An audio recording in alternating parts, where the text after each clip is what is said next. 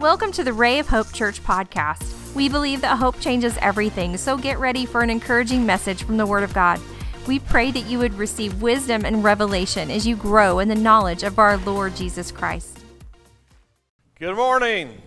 Stand with me this morning. So good to see you. We're glad that you are here and watching online. We're so appreciative of everybody who's come to lift up the name of Jesus Christ. Amen. Let's pray together. Father, we're so excited about what you're doing in our lives. We are here to learn of you and feel your presence and your spirit in our life. Lord, speak to our hearts. Let us be receptive. Let your word do what your word does in us and through us. We ask it in Jesus' holy name. Amen. You may be seated. Turn to your neighbor and say, I'm glad you're here today.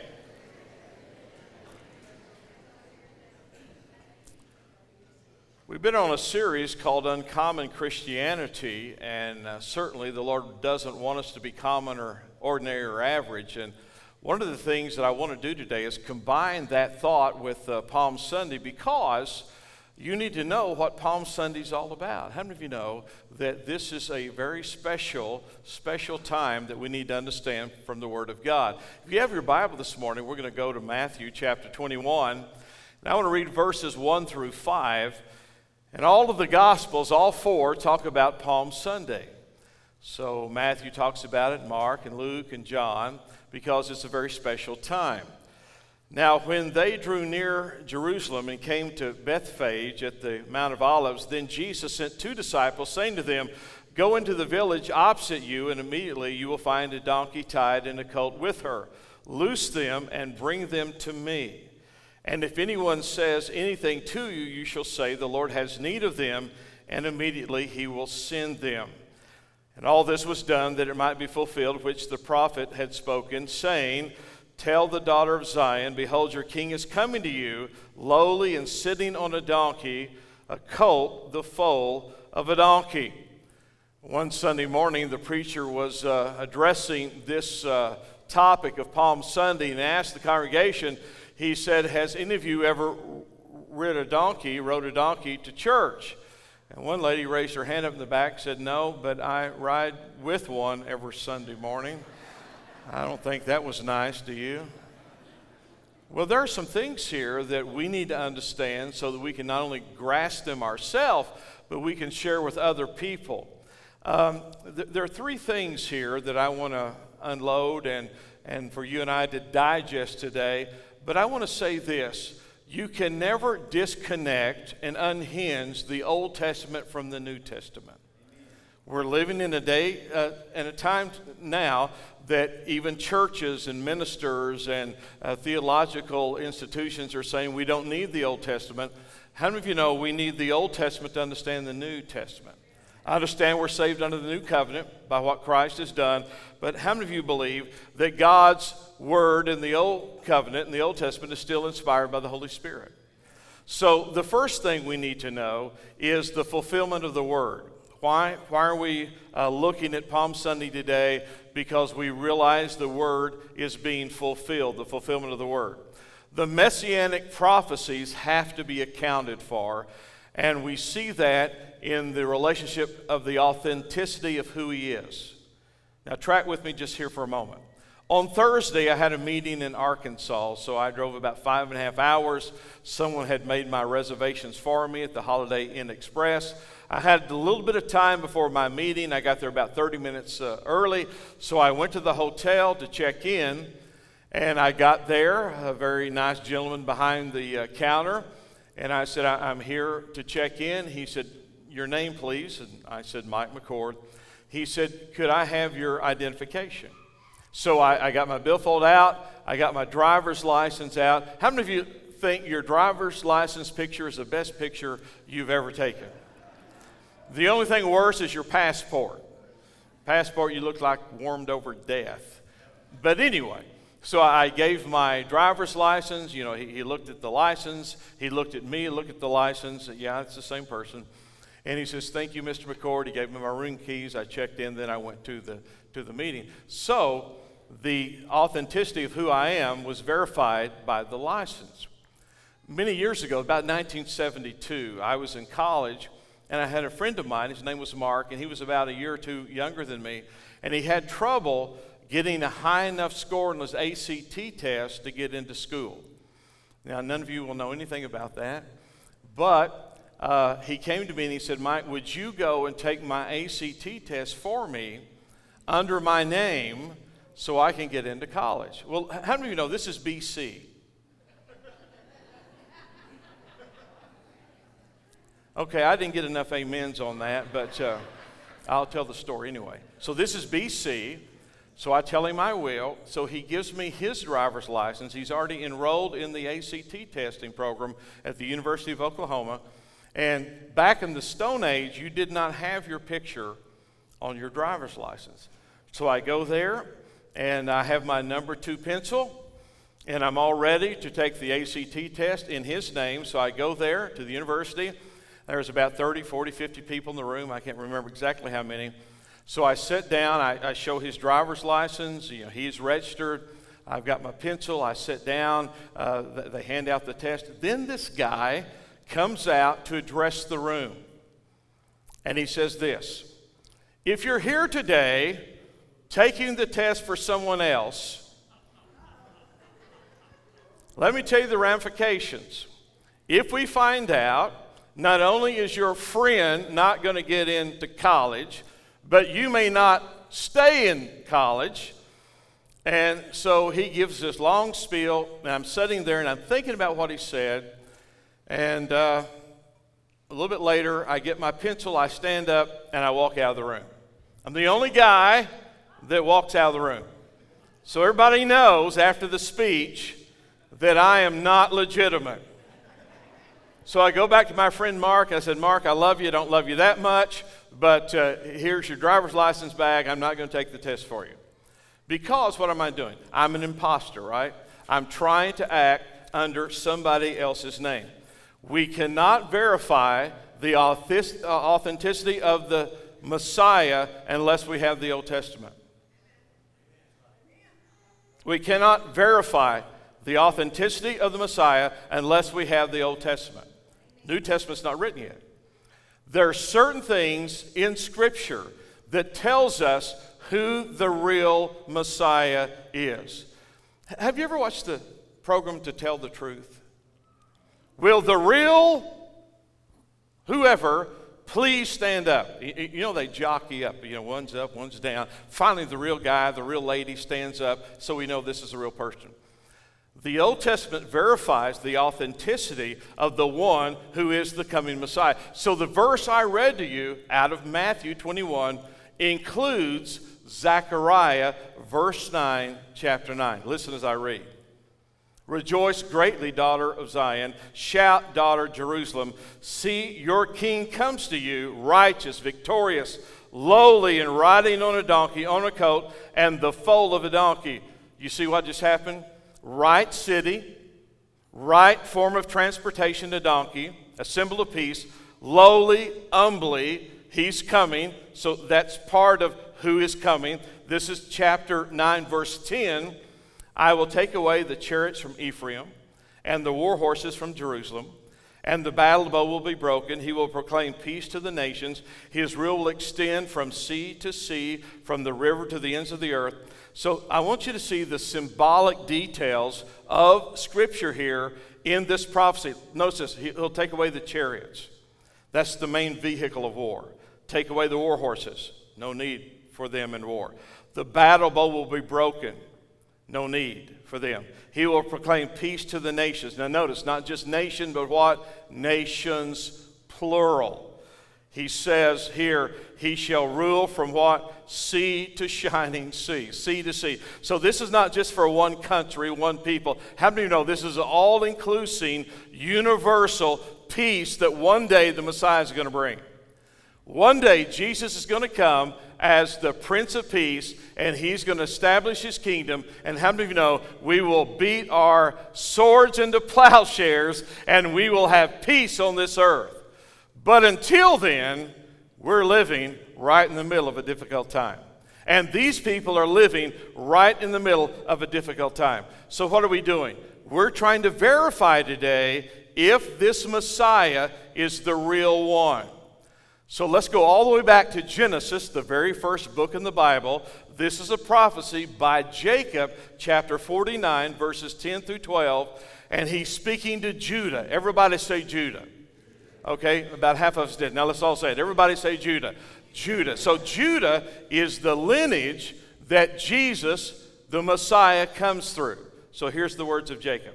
The scepter will not depart from Judah, nor the ruler's staff from between his feet, until he to whom it belongs shall come, and the obedience of the nations, plural, shall be his.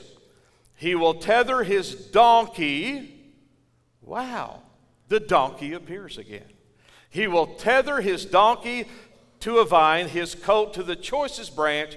He will wash his garments in wine, his robes in the blood of grapes. His eyes will be darker than wine, his teeth whiter than milk. So this is a reference to the Messiah that's coming, and he's coming on a donkey, and there will be a colt with him. And now we jump over to Revelation, because it is also talking about one day he shall tread the grapes of wrath. His garment's going to be stained. And let me tell you, this is all about what? The coming Messiah. So we're identifying his authenticity. So Scripture after Scripture after Scripture is defining and telling us that this one who comes must come in this way. Now here's the second thing. Not only the fulfillment of Scripture and prophecy, but this is an acclamation of worship. An acclamation of worship. This is Matthew 21 again. Look with me at verse 9. Then the multitudes who went before and those who followed cried out, saying, Hosanna to the Son of David.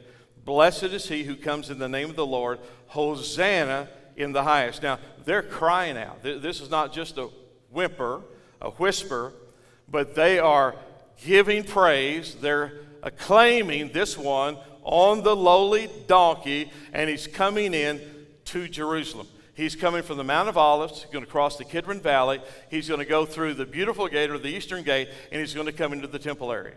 So we're trying to figure out who he is, because in that city, the question is asked, who is this? Who is this? Now, I want you to track with me just for a moment. There are 3 feasts, Jewish feasts, that the Lord said, if you're able, you need to come. It is the Feast of Passover, Pentecost, and the Feast of Tabernacles. So think about this. From all over Palestine, the region around there, Asia Minor, Eastern Europe, the Far East, Northern Africa, people are coming in by the tens of thousands on Passover week. So this is the first day of the week, Palm Sunday. He is going into Jerusalem. And there are thousands upon thousands upon thousands of people there in the environment of Jerusalem. And now Jesus is coming in, what we call the triumphal entry on Palm Sunday. Now, notice what they're saying. You are the Son of David. What's it doing? It's telling who he is, his authenticity. He comes in the name of the Lord, and they're crying out, Hosanna, Savior, save us, rescue us, and that's what the word Hosanna means. They're saying, we need help. Anybody here ever need help?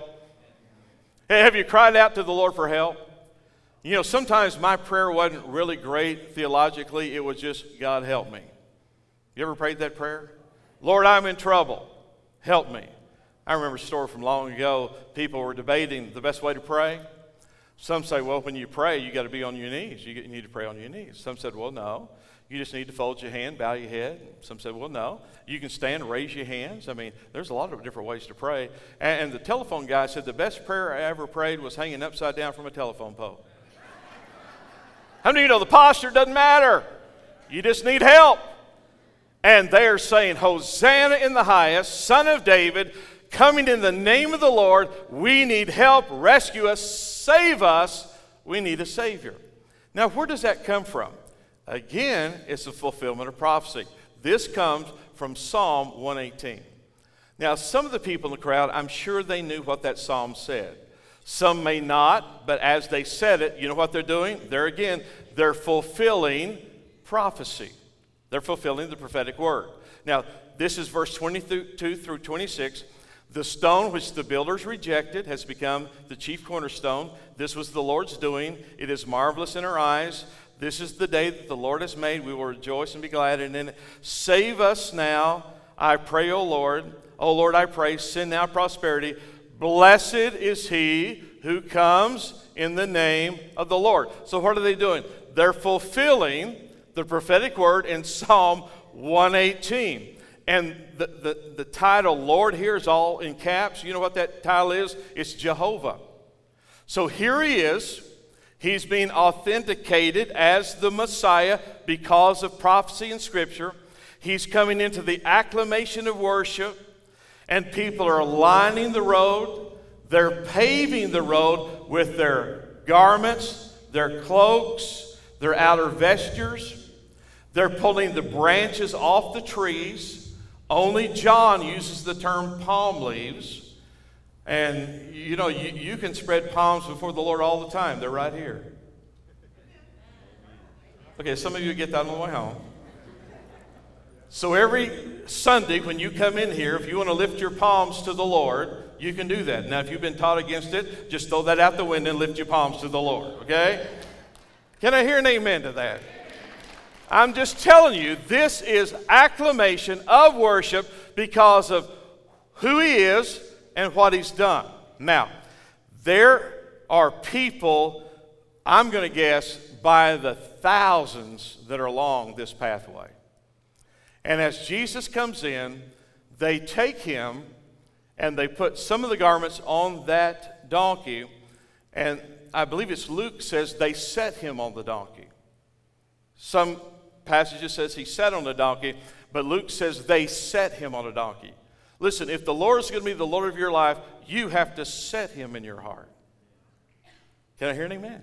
You've got to set him on your heart and in your heart. Listen, he may be at the door knocking, but you've got to open the door. So they set him on the donkey. He's making that entry. By the thousands, they're lining his path. Some are going before him. Some are coming after him. And they're worshiping him. They're praising him. And these are excited, vocal worshipers. And these people are in expectation. Now, who are these people? Well, Jesus has been ministering for about 3.5 years. Can you imagine how many lives he's touched in 3.5 years? The Bible says he's been on the west side of Jordan. He's been on the east side of Jordan. He's been up in northern Galilee. He's been down to the southern region, all the way up to Syria. His fame has went everywhere. People have heard him speak. I'm sure many of them have had miracles performed by him, or they've had someone who's been touched by his ministry, his life, his miraculous healings. So I want to give you a little backup. And if I was the press secretary, I'd say, let's circle back. And this is Matthew 4. Some of you need to watch the news. This is Matthew chapter 4, verse 23. Now, this is the beginning of Jesus' ministry. I'm going to wait just for a minute for you to let this soak in. This is the beginning of Jesus' ministry. And Jesus went about all Galilee, verse 23, teaching in their synagogues, preaching the gospel of the kingdom, and healing all kinds of sicknesses and all kinds of disease among the people. Then his fame went out through all Syria, and they brought to him all sick people who were afflicted with various diseases and torments, and those who were demon-possessed, epileptics, paralytics, and he healed them. Great multitudes. What great multitudes followed him from Galilee and from Decapolis, Jerusalem, Judea, and beyond the Jordan. So here Jesus, for 3.5 years, had been performing signs, wonders, miracles. So let me just give you my version. I believe in that crowd that day, there were thousands of people that had been touched by the ministry and the life of Jesus. I believe Lazarus was there. Probably Mary and Martha. Now let me tell you why I believe that. Because he had just come from Jericho and he went where? To Bethany. That's where his friends lived. And most likely he spent the night there. The next day, where's he going? He's going into Jerusalem for the triumphal entry. So Lazarus, who's been raised from the dead. Probably Mary Magdalene has been there and is there because she had demons cast out of her. Maybe the man from Gadara, who the demons were cast into pigs, the one who was in the tombs, maybe he was there. What about the family of Jairus, whose 12-year-old daughter was sick, and as Jesus is going to his house, there was a woman who had an issue of blood that stopped him from getting there, which Jairus thought was on time, and she touched the hem of his garment and he stopped. And he said, "Who touched me?" And this woman who had the issue of blood is now healed. Maybe she was there. Maybe the family of Jairus, when Jesus went into that bedroom and everybody laughed at him, said, "There's nothing you can do. She's already dead." And he turns to Jairus and said, "Hey, just keep believing. Keep your faith." How many people, sometimes you just got to keep your faith? And he went in there and he took her hand and he said, "Young maid, young lady, arise." And that 12-year-old girl was resurrected from the dead, and he presented her back to those parents. Goodness gracious. Maybe a group from the 5,000 that he fed was there. Now we know there were 5,000 men. If they were married and had a couple of kids, how many of you know there might have been 20,000 people there? Then he fed 4,000. There again, there might have been 10,000 people there. The lepers that he said, "Go show yourself to the priest." Maybe they were there. How about the guy who washed his eyes in the pool of Siloam? Maybe he arrived. Could be the man who had the withered hand in the synagogue. Maybe he was there. You know what's happening? Every one of those persons there are glorifying God because they have personally been touched by the hand and the ministry and the power of Jesus Christ. They have a testimony, don't they? Here they are. They're gathered there. And they're worshiping the Lord. Folks, how many of you believe with me that Jesus should be worshiped and praised? Have you ever heard this? If you hold your voice, even the rocks will cry out. This is the scene. It is in this scenario that passage is given. Because some people are saying, quieten the crowd. Make them be quiet. It's too tumultuous. You're creating a stir. And Jesus said, if they hold their peace, the rocks are going to cry out and they're going to worship me. Goodness gracious. That's giving me God bumps just thinking about it. You know why? When we come in here, we ought to be worshipers. We shouldn't be spectators. We ought to lift our palms on Palm Sunday and the next Sunday. And the next Sunday. You know why?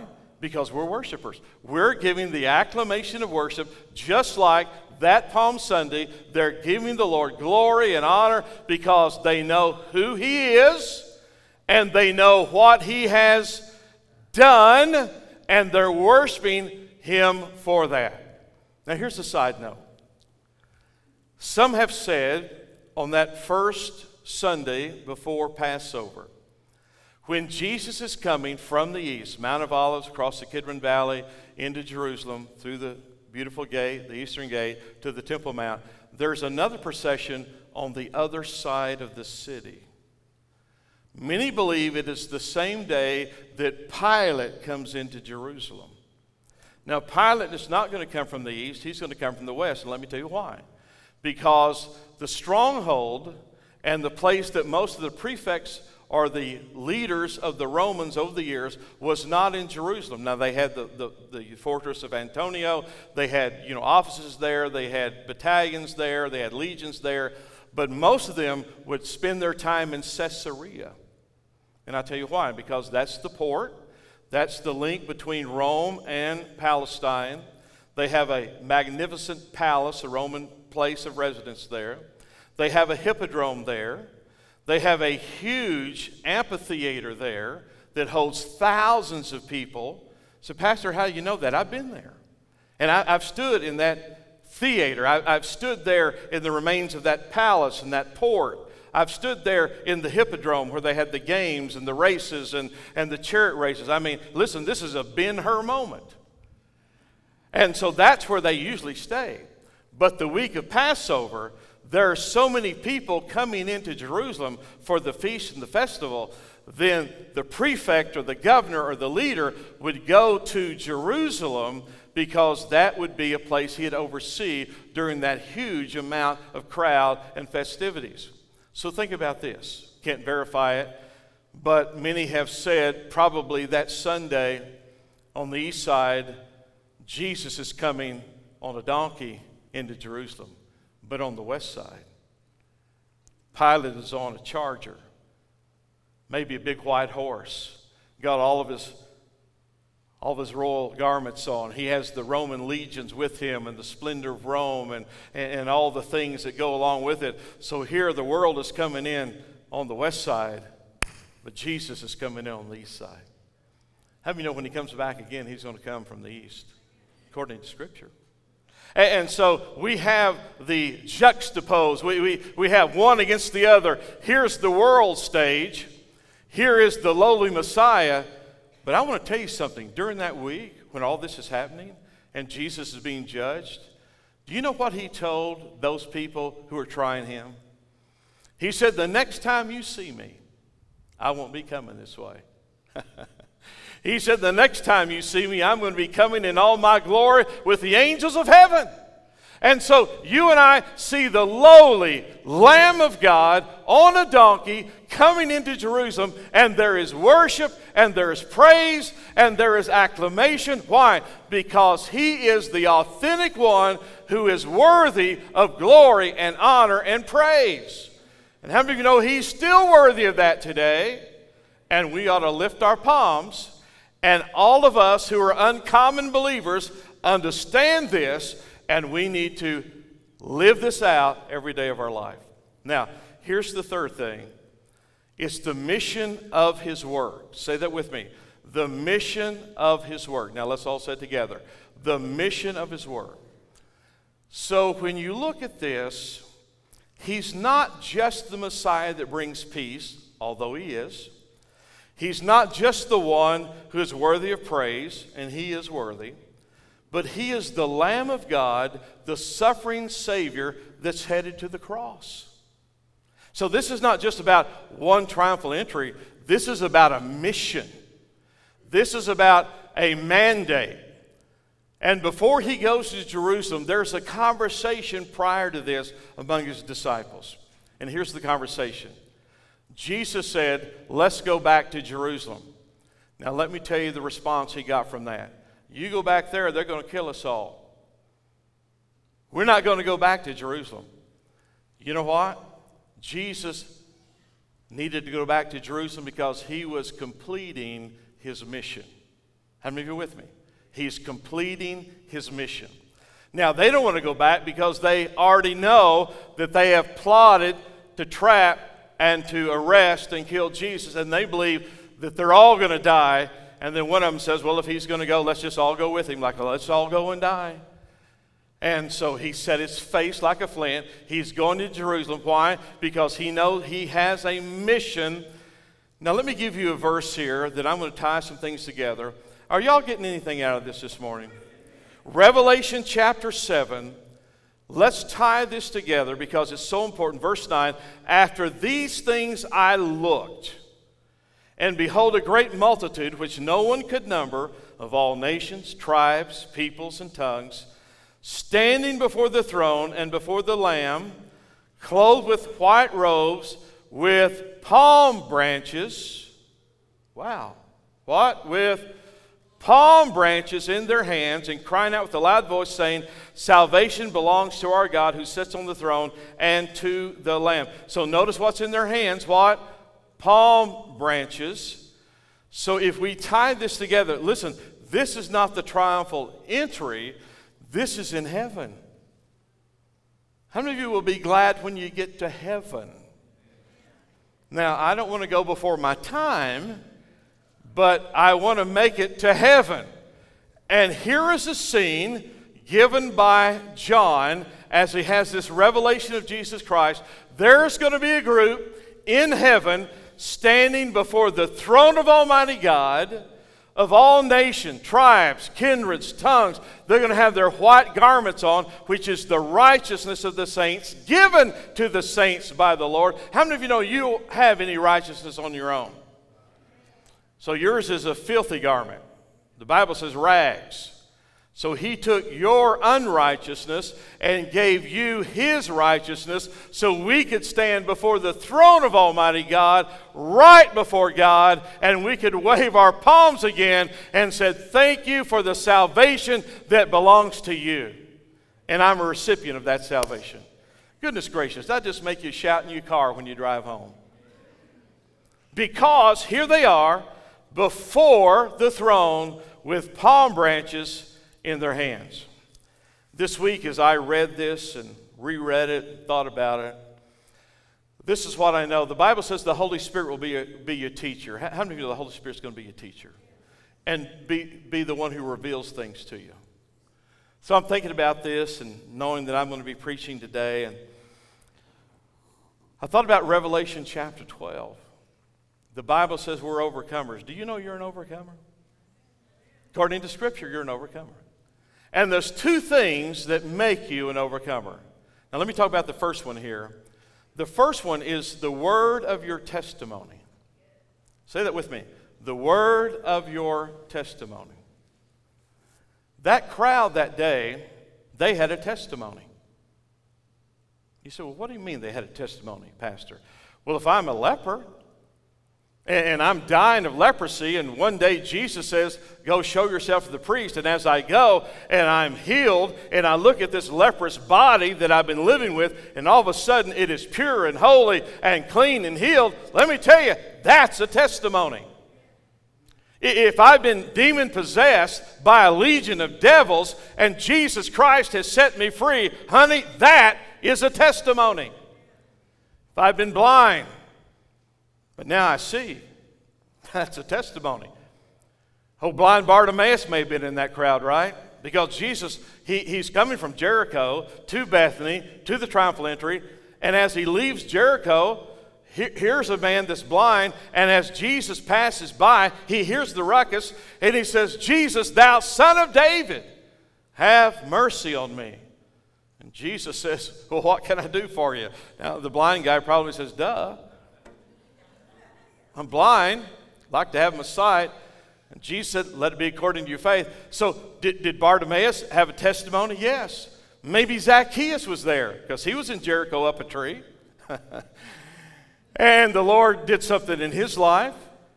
So all of these people who maybe ate of the 5 loaves and the 2 small fish, they had a testimony. That was a miracle.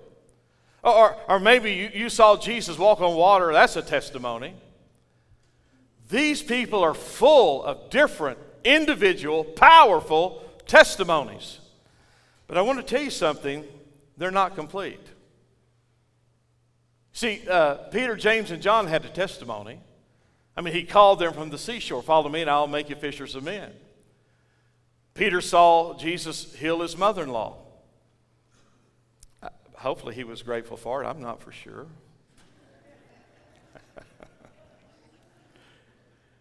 That day in his mother-in-law's home, there in that region, everybody came out because Jesus is there.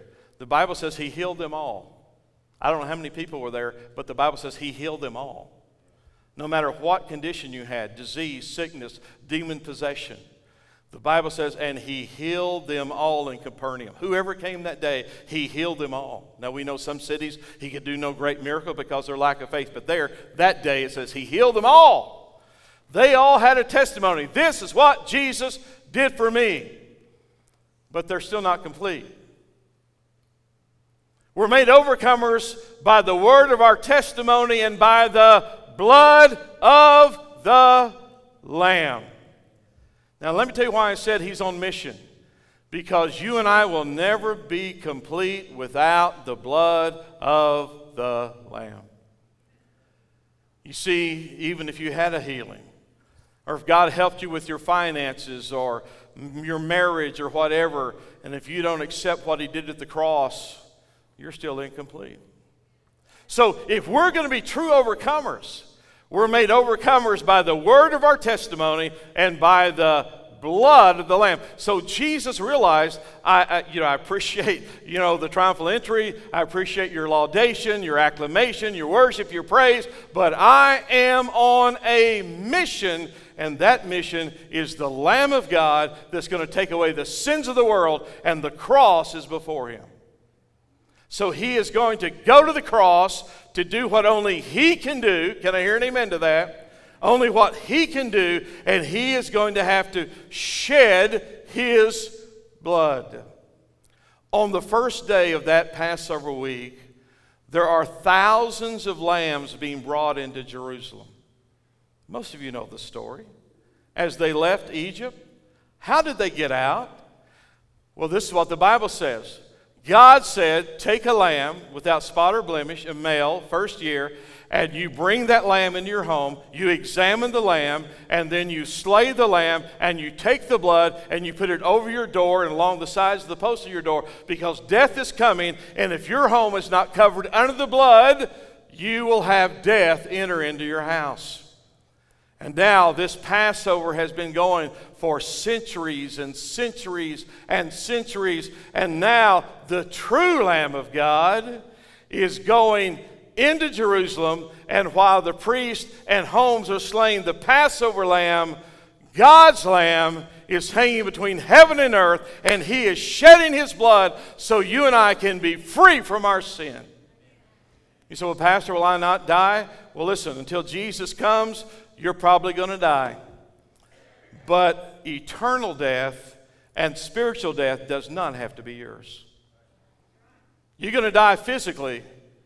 I'm going to guarantee you're going to live forever, because the blood that he shed and you accepting him by faith and living that life that he wants you to live. So, do you love your testimony? Absolutely. But let me tell you, the testimony without the blood, you're just not complete. And as I studied that and I read that and I thought about, these people have a testimony, they're worshiping, but yet there was one thing more that needed to happen. He needed to go to the cross. He needed to shed his blood. He needed to have that final act of victory. And we're going to talk about that next Sunday. And let me tell you, I'm excited about that, because this is about your salvation. And this is about my salvation. It's about the whole world's salvation. We need to know the authenticity of who he is, what he did, and what he's doing in your life even today. This is not something 2,000 years ago. How many of you know this is something we're living every day of our life? And it sets you apart. Many of you have heard this story maybe ad nauseum, but I've told it many times, and I want to share it again today.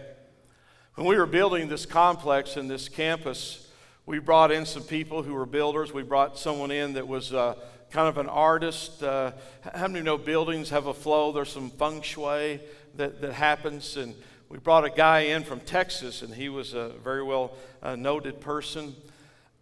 He has artwork and sculptures in the Buddy Holly Museum at the Alamo, and so we were connected. And he came up 2 or 3 times and kind of helped us with the layout. Anywhere you sit in this auditorium, you feel like you're pretty close.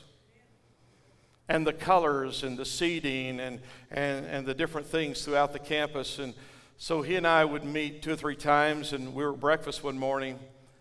And his name was Jim, and Jim was a leftover hippie. Anybody remember the hippie era? Someone said if you remember it, you weren't there. But anyway, I kind of remember it. I was on the tail end of that. So, back in the 60s. And so Jim was kind of like that. So we're having breakfast one morning, and, we're talking about this. And so he knows I'm a pastor, and I'm a Christian. And so he said, Pastor, he said, a lot of people believed that there was a young rabbi in Palestine that went to the Far East and studied the life and the teachings of Buddha, and then came back to Palestine and Israel and started a new religion. How do you know where he's going with this story? So I listened. I didn't interrupt him. He told me the story. And he said, and they believe he came back and he started a new religion. And, of course, he's talking about Christianity. So I was being polite as I could. So when he finished the story, I said, well, Jim, I said, what Buddha should have done if he was a contemporary of Jesus, he should have left the Far East and came to Israel and studied the teaching of Jesus to learn how to resurrect from the dead. And he didn't know what to say. He said, Pastor, I'd like to talk to you some more about that. I said, Jim, I'd love to talk to you about it. Let me tell you what happens. That weekend, the resurrection sets you and I apart from every religion, every philosophy, every stream of thought. It is absolutely the defining moment to set you apart from every other religion in the world that's ever been. Can I hear an amen? It's absolutely the truth. Because a lot of people have died for causes, haven't they? They've been martyrs. A lot of people are great, maybe philosophers or teachers, but I'll guarantee you, none of them has ever risen from the dead. But your Savior has. I was reading an article years ago, and in the article, it was two Frenchmen. And one of them turned to his friend, and he said, you know what? I'm thinking about starting a new religion. I just don't know how to do it. And his friend said, I'll tell you a good start. Why don't you die, resurrect from the dead? That'll give you a good start. But how do you know nobody can do that except Jesus? Has people died and been resurrected? Yes. Has anyone died, resurrected to never die again? No. He is the first fruits. He's the only one who's ever done that. And that's the one you serve. That's the Messiah. Authenticated by Scripture. Because when he went into town, there was a whole nother group, and this is their question. Who is this? Who is this? Who is this one on the donkey? Who is this one that's being shouted to, Hosanna, blessed is he who comes in the name of the Lord? I'll tell you who he is. He's the Messiah that has been spoken about from Genesis. That's the one. He is the Savior. Hosanna, rescue us, save us. He's the one that's headed to the cross at the end of the week. He's the one who loves you so much that he gave everything that you and I might be saved. That's who he is. And my friends, that's still who he is. That's who he'll be tomorrow and the next day and the next day. And that's who he'll be throughout eternity. And that's who you and I are worshiping. Because he is the Savior. Won't you bow your head with me today? We are so thankful you joined us today. We would love to hear from you at rayofhopepodcast@gmail.com. Let us know how you were encouraged and how we can pray for you. Remember, Christ in you is the hope of glory, and hope changes everything.